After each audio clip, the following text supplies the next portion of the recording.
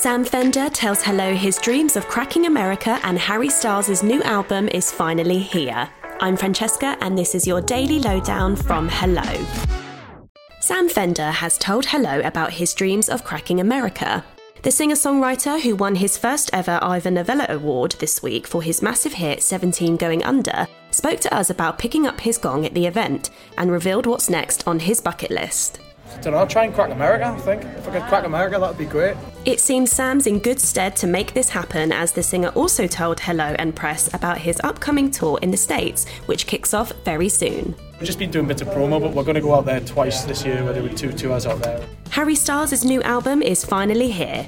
After much anticipation, the As It Was singer has released his third record, Harry's House, and the star even surprised fans with his attendance at a Spotify party in New York to celebrate the release.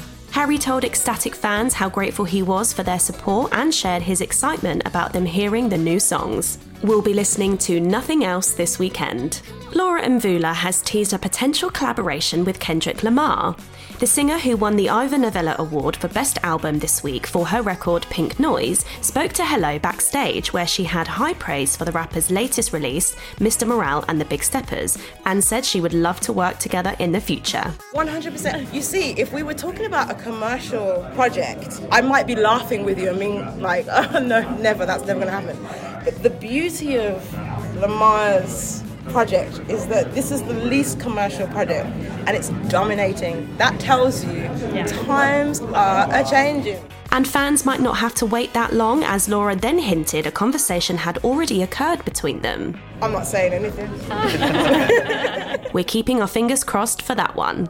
Congratulations are in order for Ed Sheeran and his wife Cherry Seaborn, as the pair have welcomed their second child. Ed took to social media to share the happy news, telling his fans he and Cherry were over the moon with the arrival of their baby daughter and were thrilled about being a family of 4. And it was a night where the royals and Hollywood royalty collided. The Duke and Duchess of Cambridge stepped out for the glitzy premiere of the highly anticipated movie Top Gun Maverick in London, where they met leading star and Maverick himself, Tom Cruise, as well as other supporting cast members. Prince William and Kate, who are self-confessed fans of the classic movie, could be seen chatting with Tom and the cast on the red carpet in Leicester Square. You know, we have a lot in common. We love England, and the Duke and I were both aviators, so we love flying. Make sure you head over to Hello's social media channels to see all the action. And that's your daily lowdown from Hello. Check out our social media channels and hellomagazine.com for more news and updates on your favourite celebrities.